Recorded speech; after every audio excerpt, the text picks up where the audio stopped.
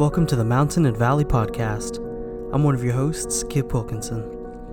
A few years ago, my friend Micah Horvath and I had an idea for a project wherein we would record the stories of people we knew in order to share them with the world. That project grew into what you're about to listen to. This podcast exists to share the stories of everyday people, to discuss the difficult moments in life, which we call valleys, the amazing triumphant times that cause us to feel like we are on mountaintops, and the winding journey in between. We all have a story to tell, and we hope this podcast helps you in telling your own. In this episode, Mike and I sat down to discuss the gospel. The most important point in any testimony is the moment when someone hears the story of Jesus and how it changed their life. But we realized that before we talk further about the components of a testimony, and even how the gospel is shared through our telling our life story, we needed to discuss what the gospel is. So, in this episode, we walked from creation to the cross and discussed the story of our Savior, Jesus Christ. I want to give a small disclaimer before you begin this episode. As we discussed the gospel, we went into some detail about what happened to Jesus leading up to the crucifixion. At the time of our discussion, we felt it was necessary to talk about the suffering that he endured on our part. That being said, if you're listening with small children, I would encourage you to listen to this episode by yourself in order to determine if that segment is safe for them to listen to. We apologize for that inconvenience. All that being said, this is a very important episode to us. Everything that we believe is reliant upon the gospel. Without it, we have no hope, but with it, we have life. This is the story of the God who loves his children and died to rescue them.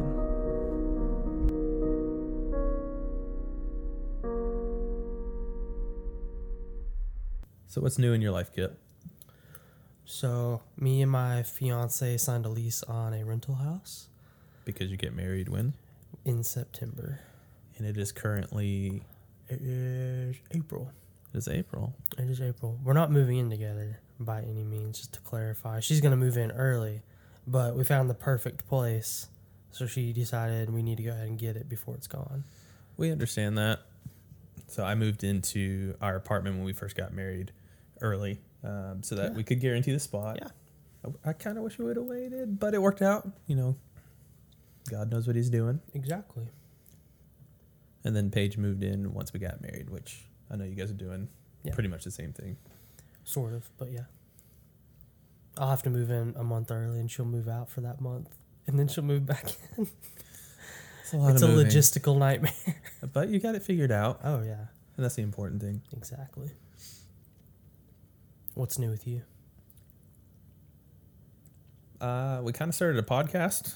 Yeah. That's pretty new. This has been a few months. It's actually been almost a year that we've been working on this now, I guess. Yeah. That's big. Doing projects around the house with Paige, that's new, but that's ever ongoing. Never ending. Never ending. Because you own a house. We do. Thankful for that.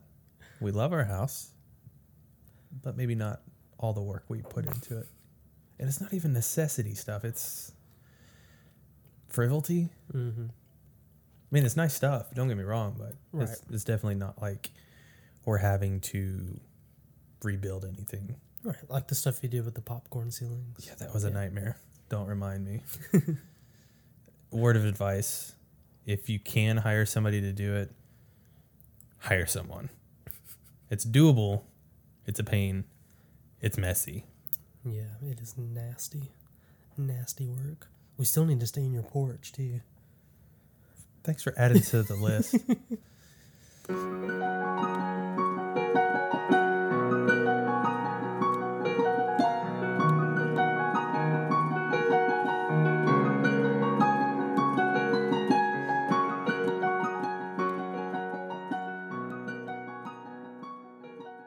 So this week, we're talking about the gospel, Oh, yeah.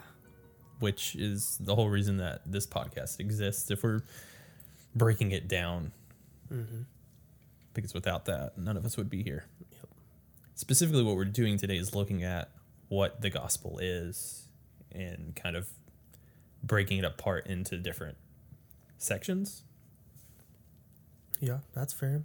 Just the basic outline of what the gospel is. Like the story of the gospel, I guess. Yeah.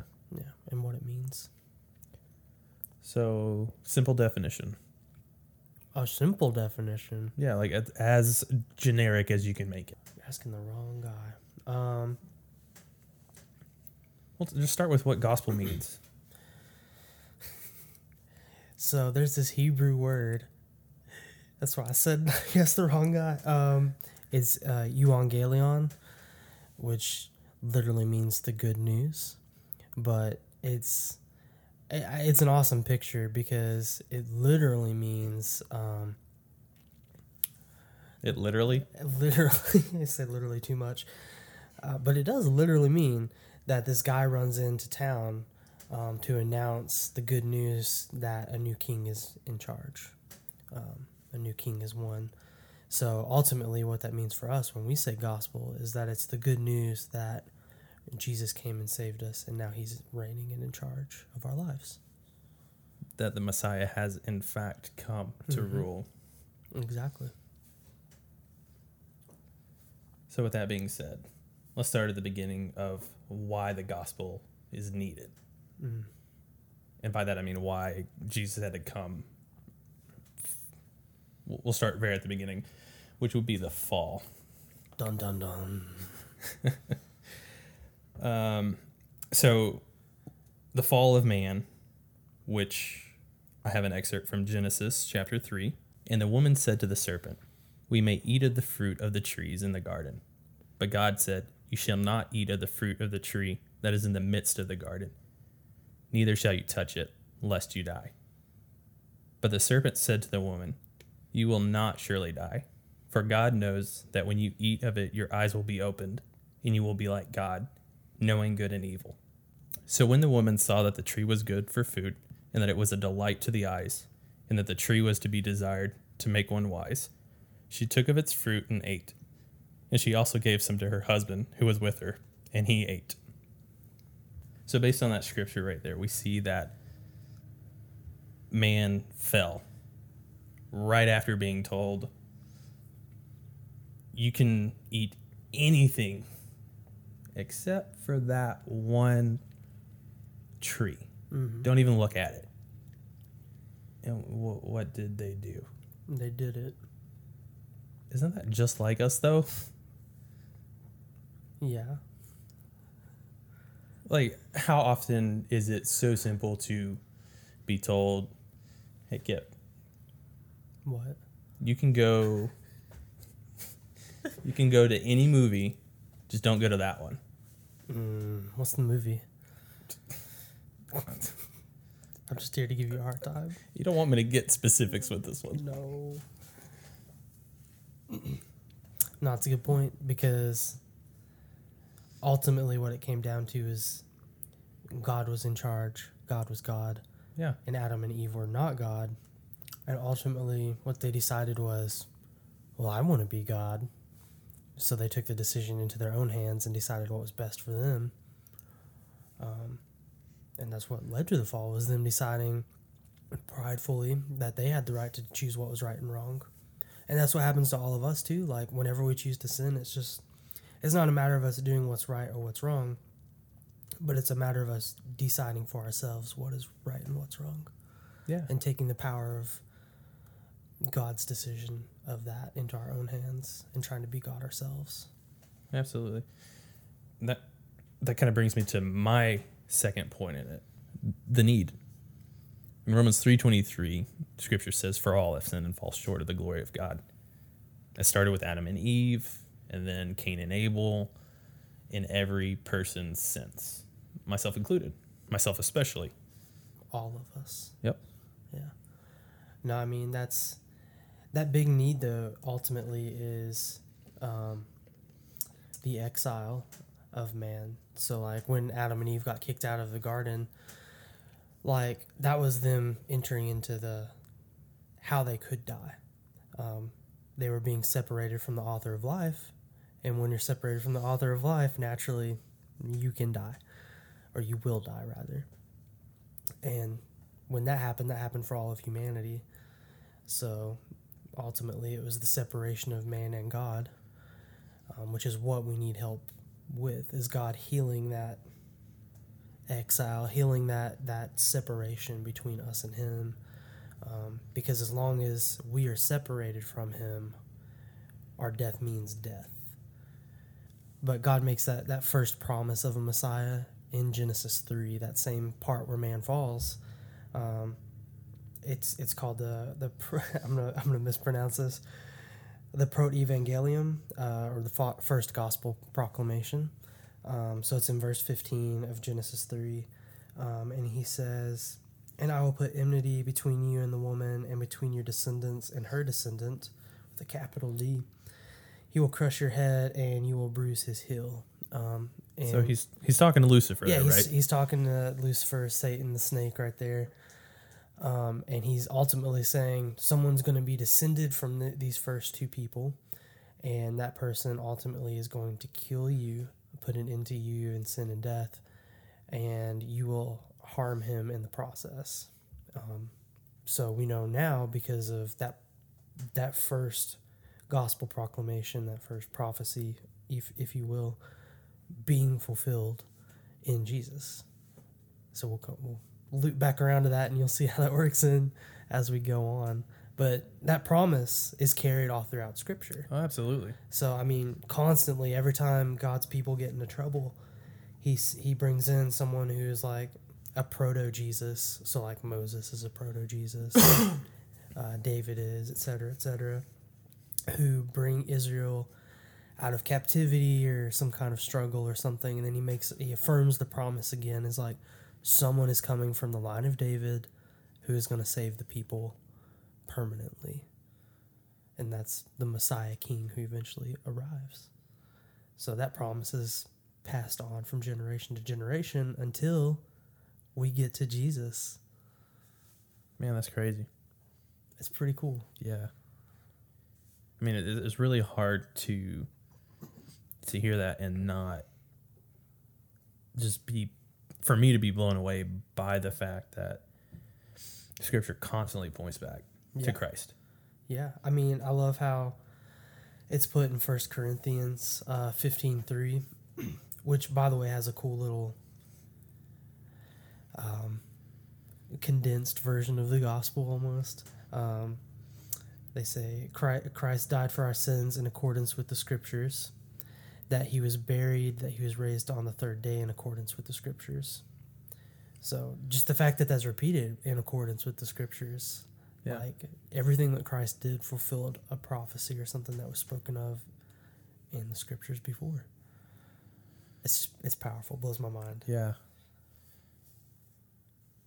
2 Corinthians 5:21. For our sake, he, God, made him, Jesus, to be sin who knew no sin. Mm-hmm. So he's blameless. He's done nothing wrong. He's lived a perfect life. But he takes on all our sin. Why? So that in him we might become the righteousness of God. Because of that, we're not looked at through the lens of sin. We're looked at, Jesus is in the way. So when God looks at his children on Judgment Day, he sees his son. Right. He doesn't see all the sin, all the crap that we've done in our lives. Mm-hmm. He sees perfection. Yep, exactly. And not on our own accord, Right, obviously. Exactly. That's the whole point of the life Jesus lived, was to replace our life. Yeah. Because he lived a perfect sinless one wherein we could not do that. Not even close. 30 minutes into your day, you've probably already messed up. Maybe 5. Maybe 1. So talk to us about the death and crucifixion of Jesus. What took place there? So do you want to start with the Garden of Gethsemane? Or where do you want to start with that? Wherever you feel it's important to start that part of the story. I think we've skipped a lot already. Yeah, I think it's important to start at Palm Sunday. Okay. So he just walked in, and these people just like, they knew, and they just started laying down leaves in their coats for him to walk in on like a king. Well, and what's really cool is in that time period, riding in on a donkey meant I'm coming for peace. Yep. So when a king would go to another territory, if he was riding a donkey, it was I come in peace. If he was riding a horse, I'm here for battle. Yep. So Christ came in on a donkey. So the crowd there calling Hosanna. Mm-hmm. You know what Hosanna means? Peace. No. I don't know what Hosanna means. Hosanna is a cry, save me, please. Oh, wow. See, I didn't know that. That's really cool to know now. Yeah, so anytime that you're singing a song and it says Hosanna, you're saying save me. Like, I Wow. need this. But what's really cool, but also very, very sad, the same people that are saying Hosanna on Palm Sunday are the same people who will be crying out, crucify him. Yeah. Wow. That's a lot to think about. Yeah. So these people are worshiping and praising the Messiah. 5 days later, they're yelling the complete opposite. Mm-hmm. They're praising Barabbas in that moment. Yeah. So Palm Sunday, that's important to note because that's kind of where he's unofficially making the statement, I'm here. Mm-hmm. I'm riding a donkey. And it wasn't an accident. Like he went and he had, who was it? Peter? I think it was Peter. He sent one of the disciples to go get a donkey for that reason. Yeah. Because that was something that was spoken of in prophecy even before that. I can't remember the reference off the top of my head. But even back in the Old Testament, it said he was going to ride in on a donkey. Absolutely. So from there on, going from Palm Sunday, the next thing I like to think about is the Garden of Gethsemane. Mm-hmm. Or actually, no, probably Passover, Good Friday. Yeah. I don't want to skip that. No, That's big. That's really important to know what happened there to know what happens next. So let us know what happens at Passover. So, You want to? Do you know what the tradition is of Passover? I was about to say, for anyone who doesn't know what Passover is, it's where the Israelites, or just Jews now would celebrate and remember what happened at the original Passover in Egypt in Exodus, where the people, they cooked the lamb, and then they smeared the blood of the lamb over their doorframe so that the spirit of death basically would not come in and kill their firstborn. Mm-hmm. And it was one of the signs that God gave to Pharaoh, trying to get him to turn the Israelites free. And that was the last one before he was like, all right, here we go. It's getting real. So it's just a way that they come in and they celebrate and remember God freeing them from the Egyptians. Absolutely. And what that looks like basically is a feast. We Christians now, we only celebrate it with communion. Mm-hmm. So we take the bread and remember Christ's broken body for us, and then we drink the wine or the grape juice. Depending on denomination, Exactly, yeah. And remember his blood that was spilt for us. The Jews use a lot more things, like I can't think of all the stuff they use. There's a lot more food involved for them. So at the time, Jesus would have been doing a lot more. But what's important to note there is that he sat down with his disciples to celebrate Passover, and he broke bread with them, and that's when he first said, "This is for you to eat to remember my body being broken for you." And then they drank wine from his cup together, and he said, "This is so you can remember my blood that's being spilt for you." I'm paraphrasing those words, Right. Of course. It's not the correct vernacular, but you know what I'm saying. I do. So he's sitting there with all 12 of his disciples. They're celebrating the Passover and remembering what God did by freeing the Israelites from Egypt. And then he tells them, one of you is going to betray me.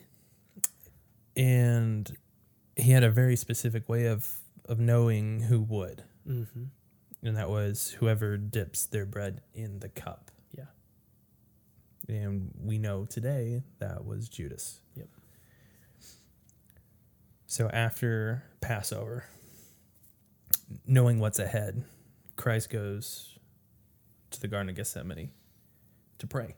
Mm-hmm. When he's in the garden, I can imagine that a lot of what he's saying is pleading. Mm-hmm. As we know in Matthew, it says that he cries out to God, asking that if there's any way for it to not happen, take it away. But if not, your will be done. And that's a paraphrase. If you want to look up the scripture, it's Matthew 26:39. But praying for hours to the point that he's sweating blood. Mm. Well, that's interesting. Because a lot of people believe, and there's some medical research that backs this up. I think I don't have any references off the top of my head, but if you're really stressed out enough, you sweat blood.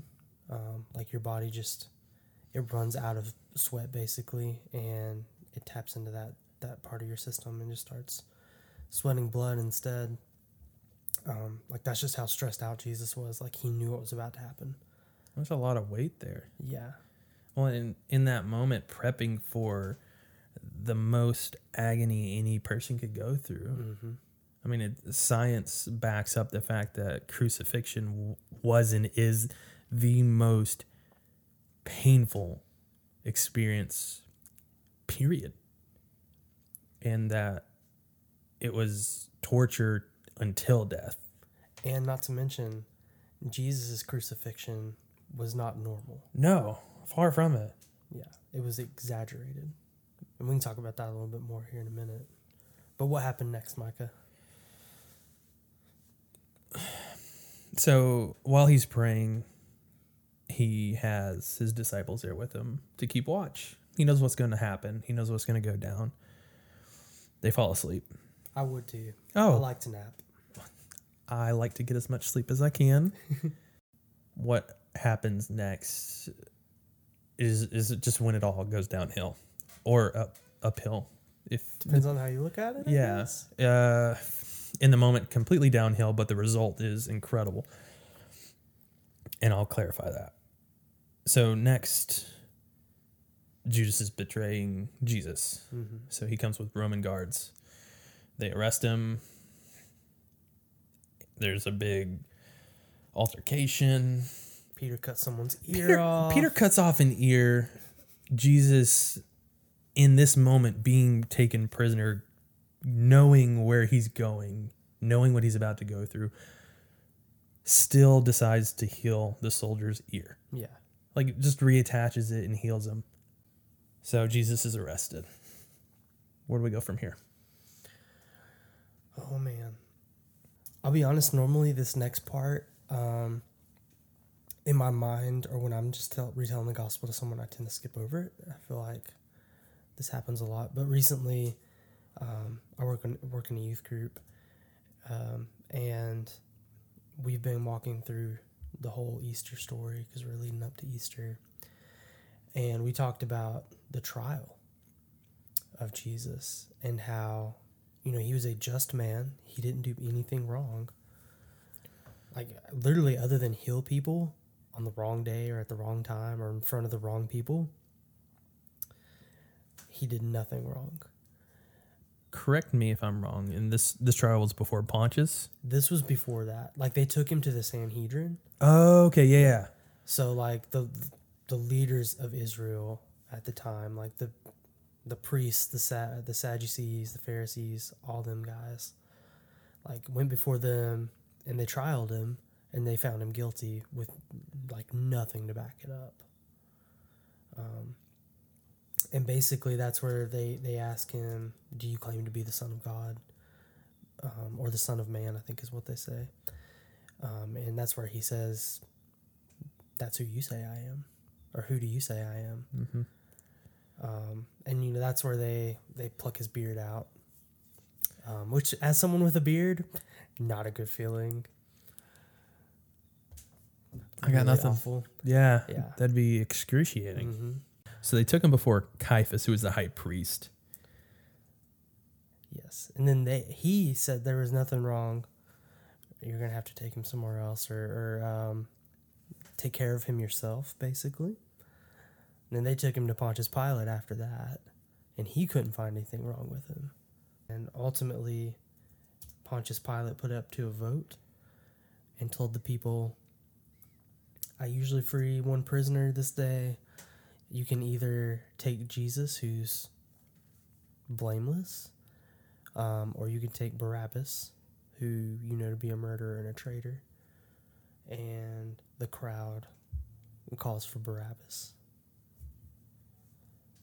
And then Pontius Pilate washes his hands clean and says, I didn't have anything to do with it. It's on you ultimately. Right, he literally washed his hands. He literally washed his hands. There was a bowl of water there, and he cleaned his hands. And he's like, I can't take blame for this. You made this call. Although ultimately he let it happen. Let's be real. So Yeah. So while he wasn't clean, he thought he was. right. So from that point on, this starts It, the gauntlet. yeah. So Jesus is mocked, and apparently there was a battalion of soldiers. They tore off his clothes, put a scarlet robe on him, and put a crown of thorns on his head. And the fact that it's a crown of thorns, a simple briar patch, is miserable to walk through, run through, step on, touch, grab. The fact that that's placed on your head, that can't, I don't want to imagine what that felt like. No. There was something that happened before that too, where they whipped him. Right. So he was beat with a cat of nine tails. Yep. Which To the point of unrecognition. I'm just gonna describe real quick what cat of nine tails is, because it's gruesome. Basically, it's these. It's a whip. It's more than a whip. Like it's a bunch of long straps of leather, like a whip, but like how a whip is woven together, but these are all loose straps. Yeah. But in those straps, they would tie pieces of metal and glass. So that way, Probably some nails. probably some nails. So that way, when it hit you, it definitely broke skin. But there was a possibility that it would get, I hate to say this, but it would get latched onto a piece of bone and pull it out. Right. So back then, that's probably the closest, and this is gruesome to think about, but something to really realize what Christ went through is he essentially got the brunt of a grenade. Yeah, that's a good point. It'd be a lot like shrapnel. Yeah.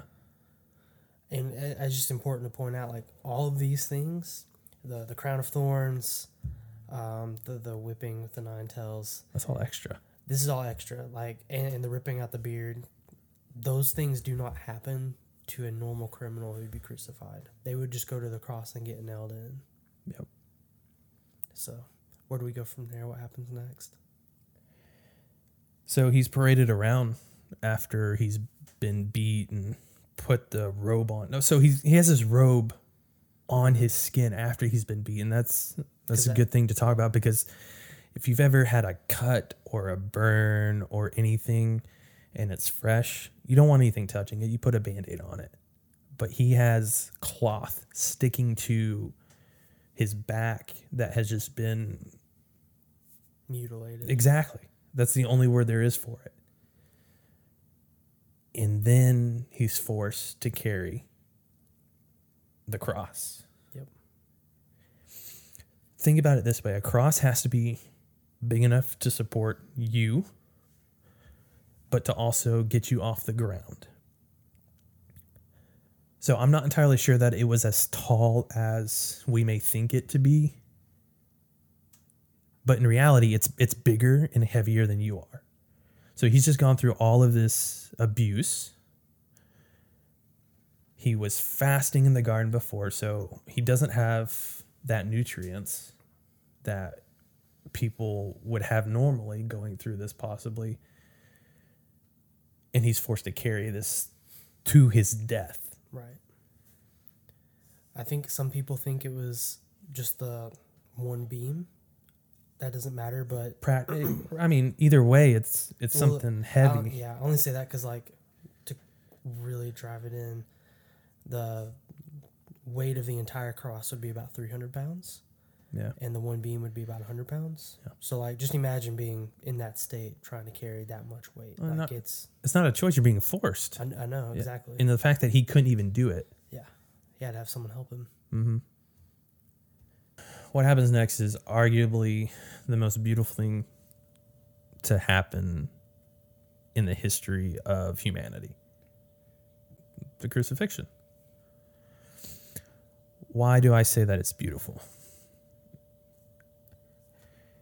Because of what it represents. It represents all of our dirt, all of our sin, everything we've ever done being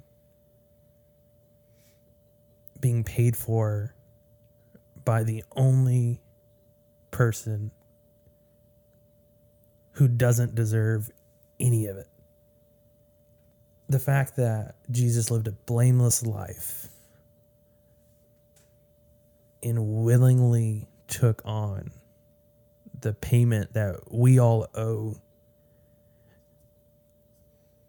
that's heavy. Even as I sit here and I start to think about all the things that I've done to deserve to be in his place, it's overwhelming to the point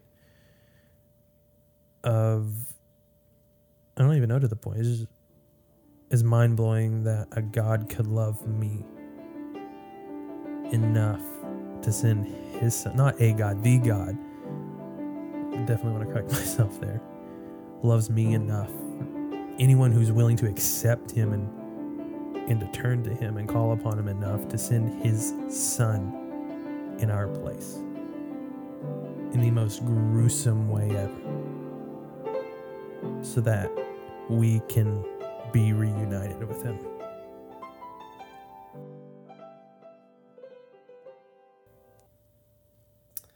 So looking at what Christ did, where do we go from there? Oh, wait. Oh, no. I remember something. I got this. Uh-oh.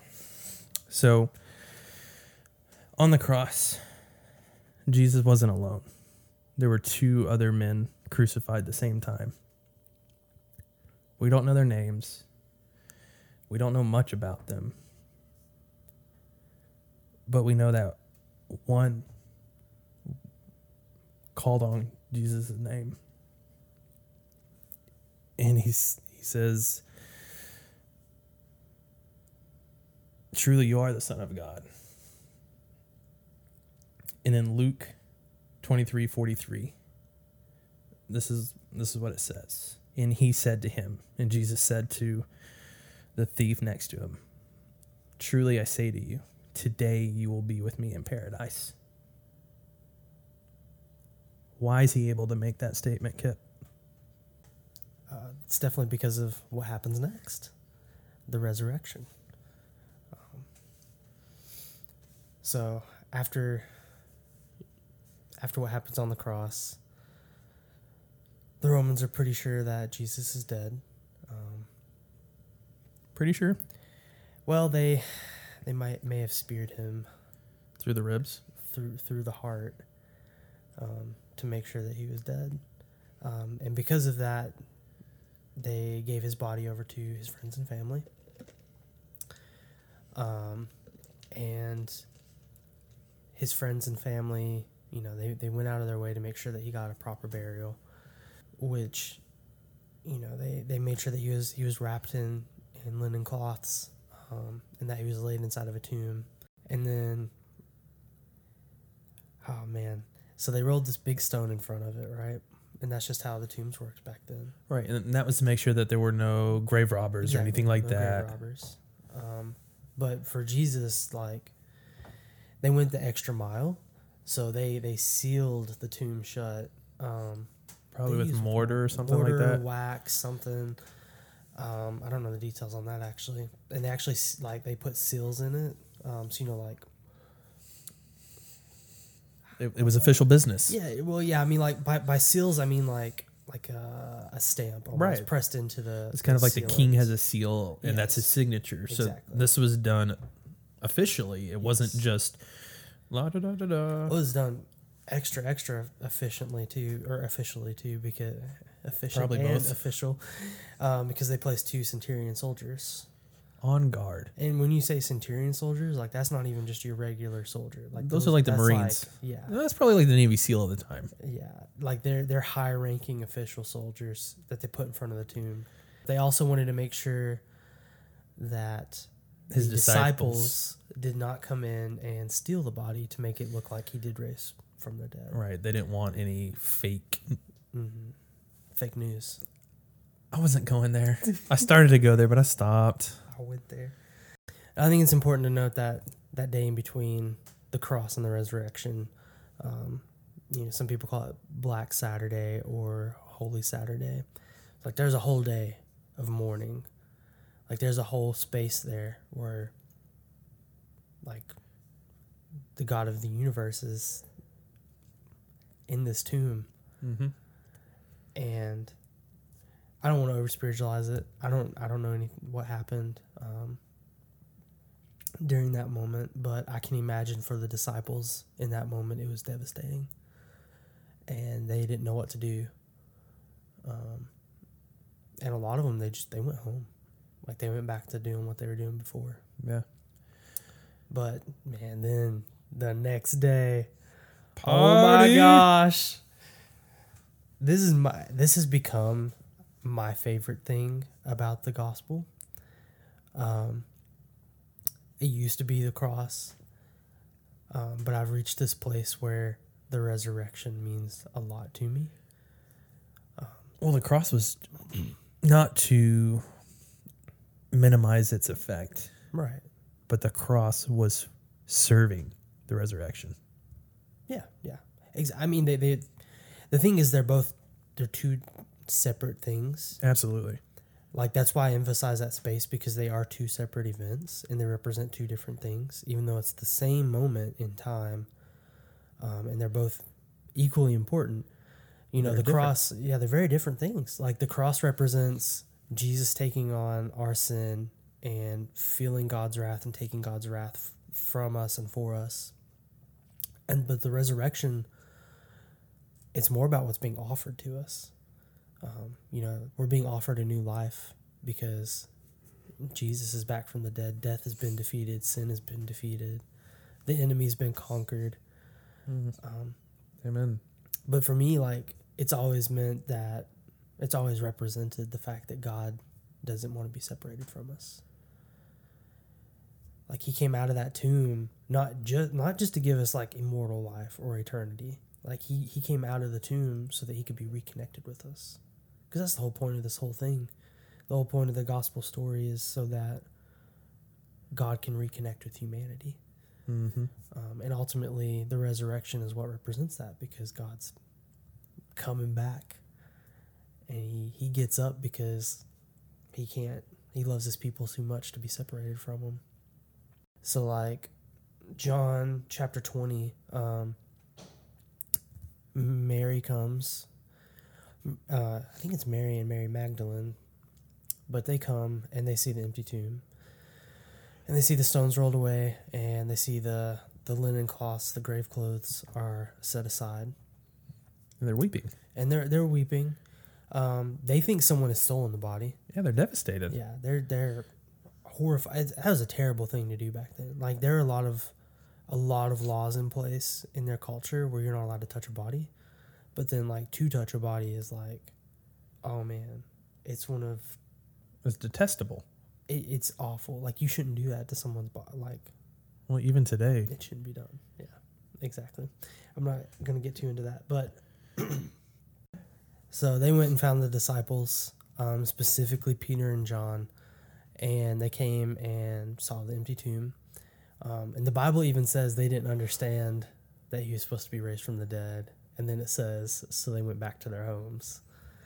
It's just so funny and so important. Kind of disappointed in them. I know, but that's how we are. Yep. I probably would have done the same thing. Exactly. Not probably, I would have. But then Mary goes back in, and there are two angels there who tell her, he's alive, Mary. It's okay. I'm paraphrasing all this. Well, I mean, I'm pretty sure they're like, why are you crying? Yeah. Like, you were told. Yeah. It's like, he's not here. Yeah. And she turns around, and there's Jesus. But she doesn't know it's him because she thinks it's a gardener.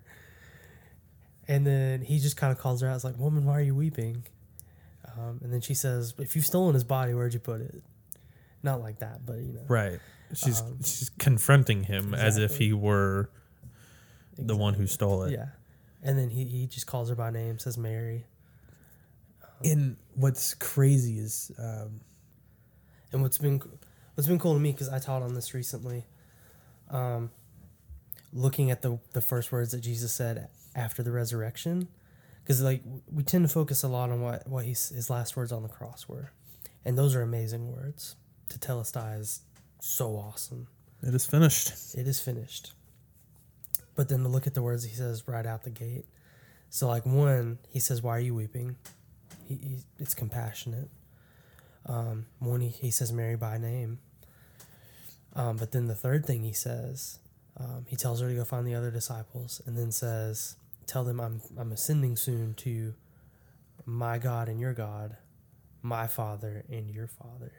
So like, boom. Let that sink in a little bit. He's saying, what's he saying? I mean, that's it. Like, that's what this is all about. It's no longer God. Like, it's now your God, and it's now God is your Father. Like, you now have this personal relationship, this personal connection with God if you choose it. Abba is not limited to Jesus anymore. Exactly. Like, it's a free, open possibility or chance for us to connect with God and call him Father. What an invitation. Right. It's so cool. It's so cool. There's like one other part that we need to talk about, and it's basically what follows after all of this, and it's that Jesus appears to hundreds of his disciples, because hundreds of people follow Jesus. Right.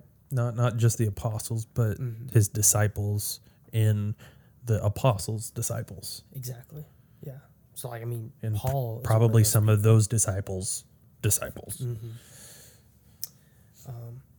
And it's just important to point out, because I like what Paul says in 1 Corinthians 15, 14, and 17. So I'm going to read both of these. So 14 says, if Christ has not been raised, then our preaching is in vain and your faith is in vain. And then in 17 he says, if Christ has not been raised, your faith is futile and you're still in your sins. So, I mean, especially that verse in 14, like our preaching is futile. Pointless. It's pointless. Like, if he hadn't been resurrected, then why are we doing all this? We're wasting our time. Exactly. Like, the resurrection is like, it's key. Like, it's the foundation of our faith. And I mean, if you think about it, if you think about all the disciples, and all the ways that they died, we're not going to get into this in too much detail, but historically we have records saying how all of them died. Like, Peter was crucified upside down, and they were martyrs. And you wouldn't be a martyr for something that you did not wholeheartedly believe in. You wouldn't be a martyr for a lie. And that's so powerful to think about. Like, everything that we believe, everything that's been written down and passed down, they died for because they saw it and they knew it was true. Just to kind of summarize that, and I know this is how we both feel, we're not going to die for a lie, but we're going to live for the truth. Exactly. So just to quickly summarize the gospel. So you didn't want to quickly summarize at the beginning? That's fair. We should have. There is that Corinthian verse that summarizes it. Yeah. Go ahead. So to summarize the gospel, man has fallen. We've all fallen. We're all full of sin, and we all deserve death. God made a promise to save us from that. That was passed down through the generations until Jesus arrived as the embodiment of that promise. He lived a perfect, sinless life and then sacrificed that life in the most painful way possible on the cross, and then rose from the grave so that he could be connected with us and so that we could be given a new life.